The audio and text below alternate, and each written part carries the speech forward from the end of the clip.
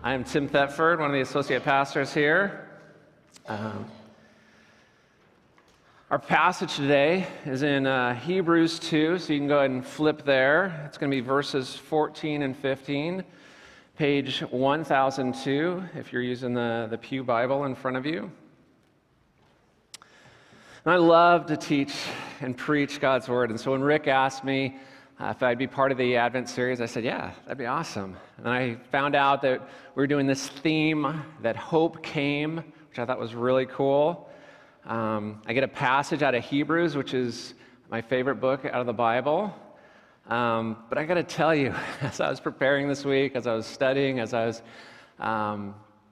creating the sermon, I tried to go a lot of different ways, but it just kept coming back to this. Today, we're going to be talking about death. And today, we're going to be talking about the devil. So Merry Christmas, right? This is our Advent series. And really, if you think about it, the first Advent, the coming of Christ, was shrouded in death. The fear of death was a reality for any parent in Bethlehem. It was the astronomers, the magi from the east, who alerted Herod that there was a king to be born.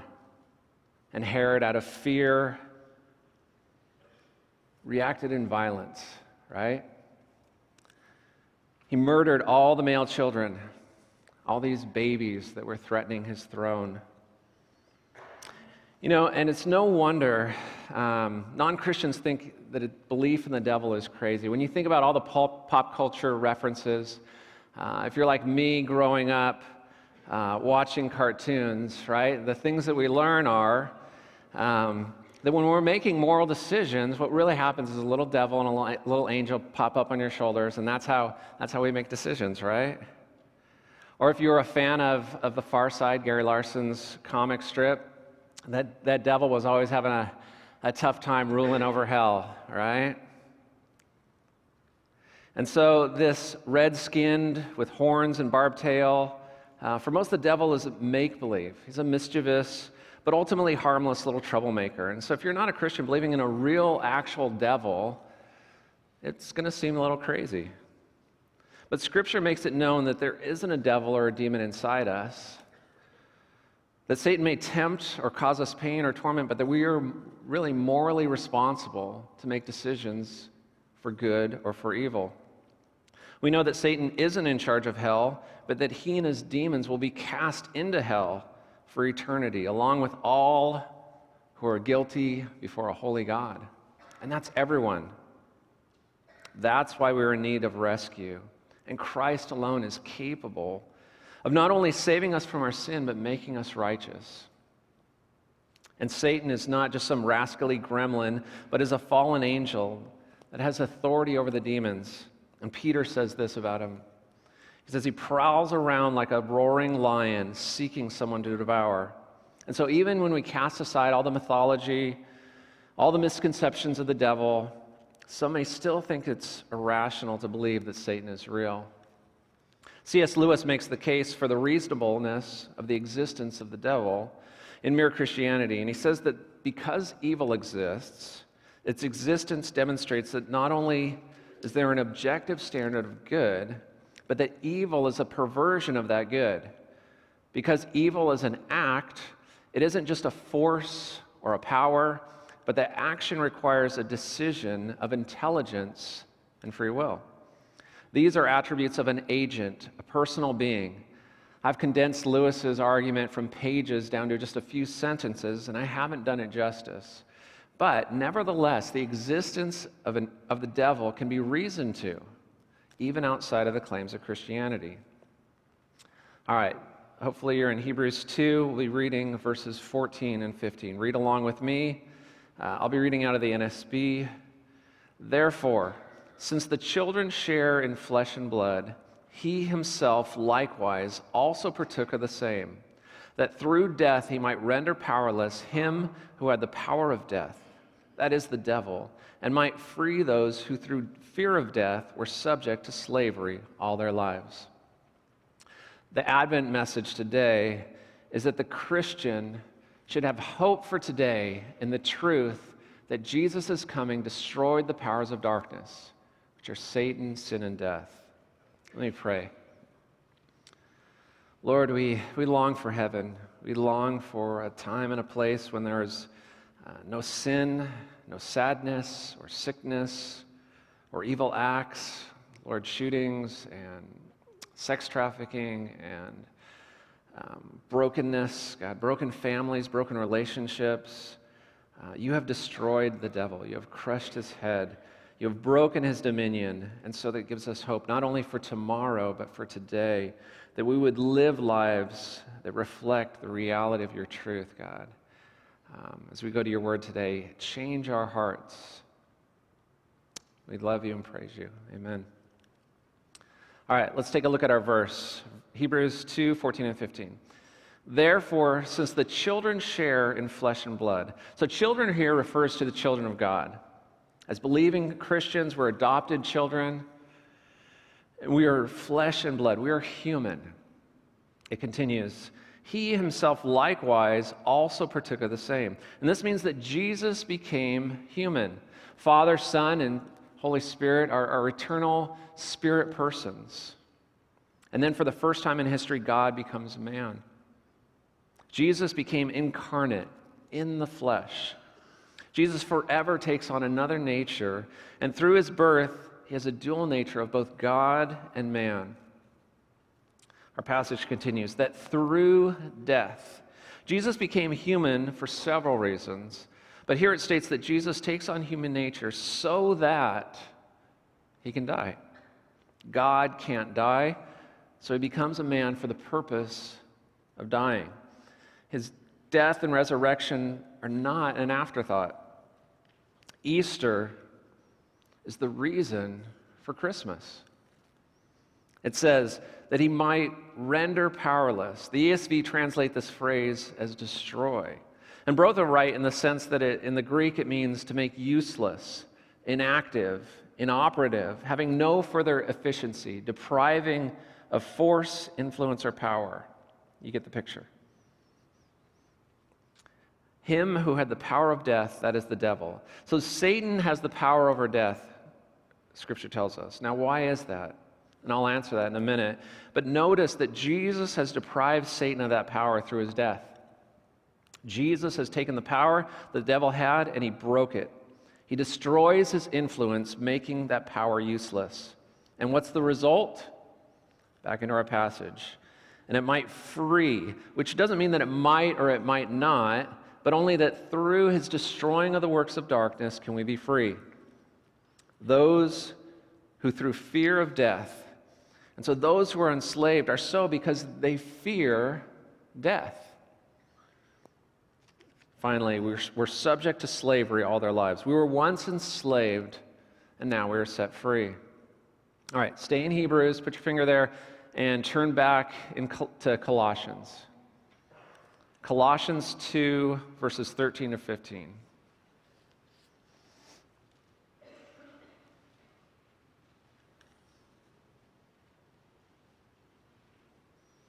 All right, Colossians 2, verses 13 to 15. When you were dead in your transgressions and the uncircumcision of your flesh, he made you alive together with him. And so those who are believers, who are followers of Christ, who have the Holy Spirit indwelling in them, they are in Christ. We were dead, but now we've been made alive. Having forgiven us all our transgressions, having canceled out the certificate of debt consisting of decrees against us, which was hostile to us. And so we're forgiven of our sins, the things we did and thought that were opposed to God, that were in rebellion. And how did that happen? It says, and he has taken it out of the way, having nailed it to the cross. And so Jesus, though sinless, became a sin offering. He became a sin offering on our behalf, that when nailed to the cross, we were made right with God. It says, when he had disarmed. Again, he destroys the devil's weapon, breaking it, making it useless against us. It says the rulers and authorities. This is the devil and his hordes, or at least they are behind or inherent in these unjust rulers. He made a public display of them, having triumphed over them through him. And so Jesus makes it worse even for Satan. Satan is shamed. He is no longer bold, but he is humiliated. That's not the only reason Christ came. But if you were going to a baby shower for Mary, it would be totally appropriate to get this onesie for him. Baby Jesus, destroyer of Satan, sin, and death. And I think they actually have these at Bye Bye Baby. You can pick one up on your way home. Can we all agree that that is the worst name for a baby store? Bye Bye Baby, right? It's like where you take your, I don't know. Okay. I digress. The Christian should have hope for today in the truth that Jesus' coming destroyed the powers of darkness, Satan, sin, and death. By the way, these powers of darkness are so intertwined that as I tried to separate them for discussion, I found that each was ultimately connected to the other. Satan has power when he accuses us, and we believe his lies. All right. The last part of Revelation 12:10 says, he accuses them before our God day and night. This is speaking of Satan. So Satan is standing before God, and he is accusing all. He is the accuser. He's standing there with this huge binder of all your sins, and he's rightly saying that the legal demands, the wages of sin is death. And he's not saddened by the law, and he's not just doing this for the religious. There's a fascination in our culture with the devil. He's a symbol of rebellion or this party lifestyle in some circles of music and art. He's this symbol of sexual freedom for others. And I hear people say often, oh yeah, I'm going to be in hell and party with the devil. But here's the thing. He accuses all. Satan and his demons oppose not only God and his people, but all people, even his own, because his kingdom is a kingdom without loyalty. It's only slavery and tyranny and torture and betrayal. For those made alive in Christ, it says, the salvation and the power and the kingdom of our God and the authority of his Christ have come. For the accuser of our brethren has been thrown down. Amen? When we trust Christ and are united to him, the weapon that Satan has, the binder of our sins, Jesus knocks it out of his hands. He leaves him empty-handed. Through Christ's death, Satan was robbed of his power to frighten and to intimidate and to control people through the threat of death and the eternal separation from God. So Satan has power when we believe his lies. And these are lies that put us in odds with or in direct rebellion to God. He sabotages both truth and love if he can conform us into his image. He counterfeits all that God does, hoping to gain the worship of the world and encourage opposition to God's kingdom. Not only is Satan our accuser, but a liar. Even in taking on the role of the accuser, he is a liar. He lies that he is the one to be feared, the controller of our future. Satan may hold our sins before us, accusing us before God, but it is ultimately God who judges. It is God who is sovereign over death and over our destinies. And Satan is an empty suit. He holds no real authority. He and his demons, they're going to be cast into hell for all eternity as well. Satan says that we can't trust God, that there's something better, but God is the source of all that is good and true and beautiful. The devil masquerades as an angel of light, and ultimately he's the source behind every false cult and world religion. Out of one side of his mouth he says that our sin condemns and there is no hope, that hell is inevitable. Might as well enjoy the ride. Out of the other side he says that everyone will be in heaven because we're basically good. And this leads many down a path of destruction that is unbelief and that is living for self.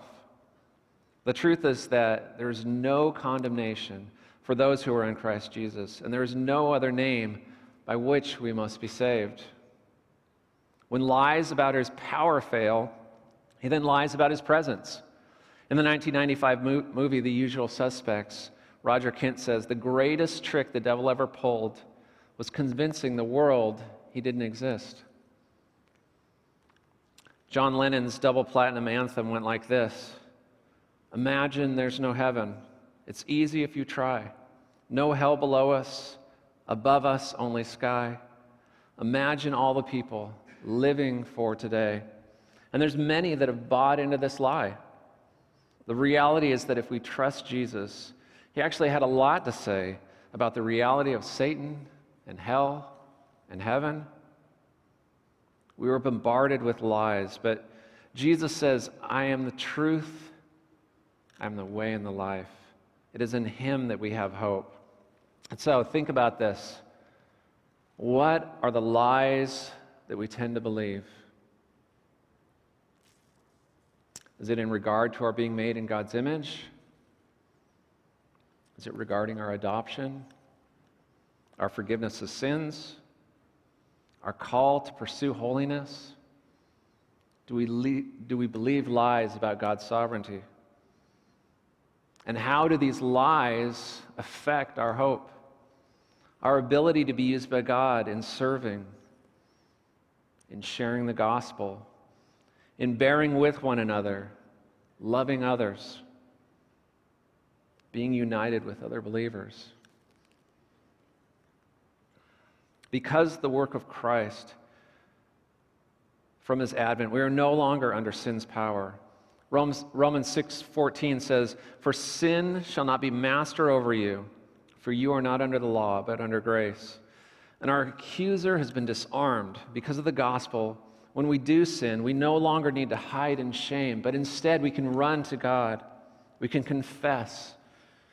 This is not what the devil wants us to do.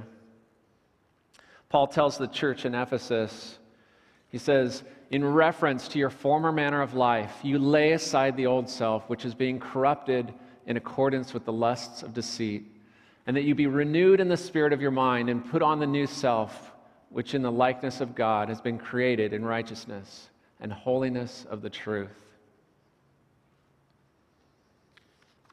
Because of Advent, the new Adam, the new King, the new Master has come.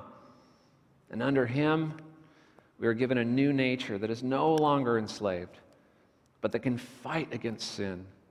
We are then called to no longer be conformed to this world, but to be transformed, that we can change, that we can pursue holiness. John Piper says, the work of the devil is to tempt people to sin. When they sin, his work is accomplished. So what the Son of God came to destroy is not just the guilt. It's coming.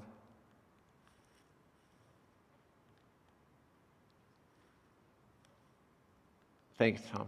The guilt of sin, which might enable us to stay like we are and go right on sinning into heaven, but actually sinning. The Son of God came to destroy sinning. Colossians 1:13 says, for he rescued us from the domain of darkness and transferred us to the kingdom of his beloved Son. As Christians, we are called to walk in the light. The fact that we can do that demonstrates that we have experienced deliverance from the power of sin. And so the book series called The Series of Unfortunate Events, in it, the Baudelaire children are sent to live with their Aunt Josephine. I think we have a picture of her house there. She is smart and kind, but lives in fear of just about everything in and around her house. She was afraid of doormats. They could cause someone to trip and break their neck or decapitate their head. She was afraid of doorknobs. They may shatter into a million pieces, and one may hit you in the eye. She was afraid of refrigerators. They could fall over at any time and crush you flat. She was afraid of sofas for the same reason. I don't know how her sofas work. She was afraid that stoves might burst into flames and that telephones put you at the risk of electrocution. She was afraid of the lachrymose leeches, if you've read the books, which actually was the most reasonable of her fears. After all, the leeches had killed her husband. She had told him he must wait 1 hour before going into the water, but he only waited 45 minutes. She lived in a death trap of a house, barely clinging to the side of the cliff, above the lake where her husband died, eating cold soup and afraid to answer the phone, because the thing that she was most afraid of was realtors. What are we afraid of with regard to death? Is it the unknown? If we're honest, is it pain? We're afraid of the loss of control and ultimately leaving others or being left behind. Fear paralyzes us, makes us do stupid things, makes us doubt and be irrational, makes us ignore and pull away from difficult situations. It makes us, even as Christians, look for hope in the things of this world. Through Christ's coming and death, he nullified, he canceled, he made powerless the evil one who has the power of death, and that Satan stands ready to usher us through the gates of hell by damning us with a record of our debts. And I've demonstrated why that isn't the reality for the children of God. Our reality is heaven. Death comes because of sin. But Jesus said, he says, I am the resurrection and the life. He who believes in me will live even if he dies. And everyone who lives and believes in me will never die. Do you believe this? 1 Corinthians 2 says the things that God has in store for us are beyond anything we can even imagine. John's revelation of heaven describes a time and a place when he will wipe away every tear from their eyes, and there will no longer be any death. There will no longer be any mourning or crying or pain. The first things have passed away. And so because of Advent, Jesus became man so that he would experience pain, so that he would be tempted in a more powerful way than any of us ever will, that he would taste death. We don't have to fear the unknown because Jesus has already experienced it, and he has given us what we need to know to not lose hope in trying times. He will not only see us through, but is in preparation of us being with him forever.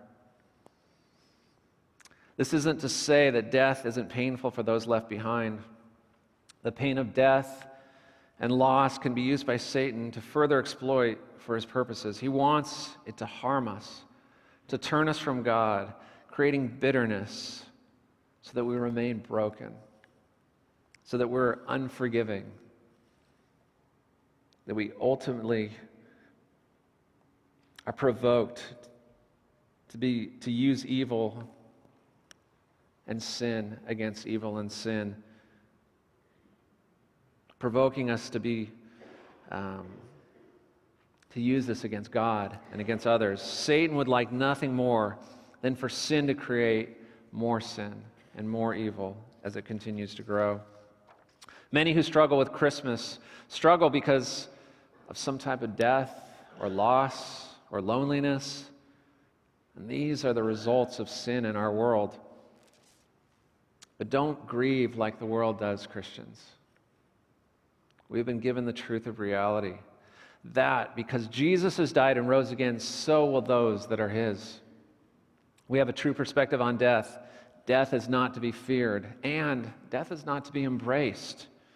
Don't misunderstand me. I'm not saying that as Christians we should embrace death. We don't celebrate death. Paul longed to be with Christ, but he knew there was work to be done. Death is never described in Scripture as wonderful or desirable or glorious. It is the evil that results from sin and something that will one day be done away with forever. Like all evil, we as believers are to resist and we're to fight against it. And this includes sin and unbelief and poverty and disease and hate and oppression and broken human institutions. As little Christ, we are to be destroyers of Satan, sin, and death as well. We do that by abiding in Christ and declaring that in Christ there is life that is abundant. There's life that is eternal. There's life beyond death, a resurrection of our bodies that will be whole, that will be healthy. We have hope that when Jesus returns, he will make all things new. And that hope is the fuel to fight, to resist the powers of darkness by pushing back against the moral and situational evil brought about by Satan in our own lives and the lives of others. And as evangelicals, we recoil against this preaching of fire and brimstone that we would scare someone into a relationship with God. Neither do we want someone to believe as some type of fire insurance. But here's the reality. The devil is stronger than you by yourself. And the devil is your father unless you have been adopted by the Father. And you are destined for hell without Christ. And we are without hope if we are not in Christ. Jesus said, "Take heart, I have overcome the world." Are we living our lives as if we fear death? Or do we live our lives as if we are alive in Christ? 1 John 4:4 says, "You are from God, little children, and have overcome them, because greater is he who is in you than he who is in the world." And so death and sin no longer have the last say. Through the Holy Spirit, we are in Christ, and Christ is in us. He became human to die so that could happen. And hope came. And that's why we say Merry Christmas. Pray with me. Jesus, you've won the war. Use us as you continue to win battles. God, let us have that perspective. We long for peace and rest and freedom from sin and the temptation of sin. But until then, God, let us live lives that reflect this truth. That you are in us and we are in you. That you are greater. You are more powerful. You have broken Satan's dominion. God, let it change our hearts, how we see sin and death. God, we love you. We thank you and praise you and pray this in Christ's name. Amen. Thanks for listening to this message from Christ Community Church of Laguna Hills. For more information and resources from Christ Community, visit us at www.ccclh.org.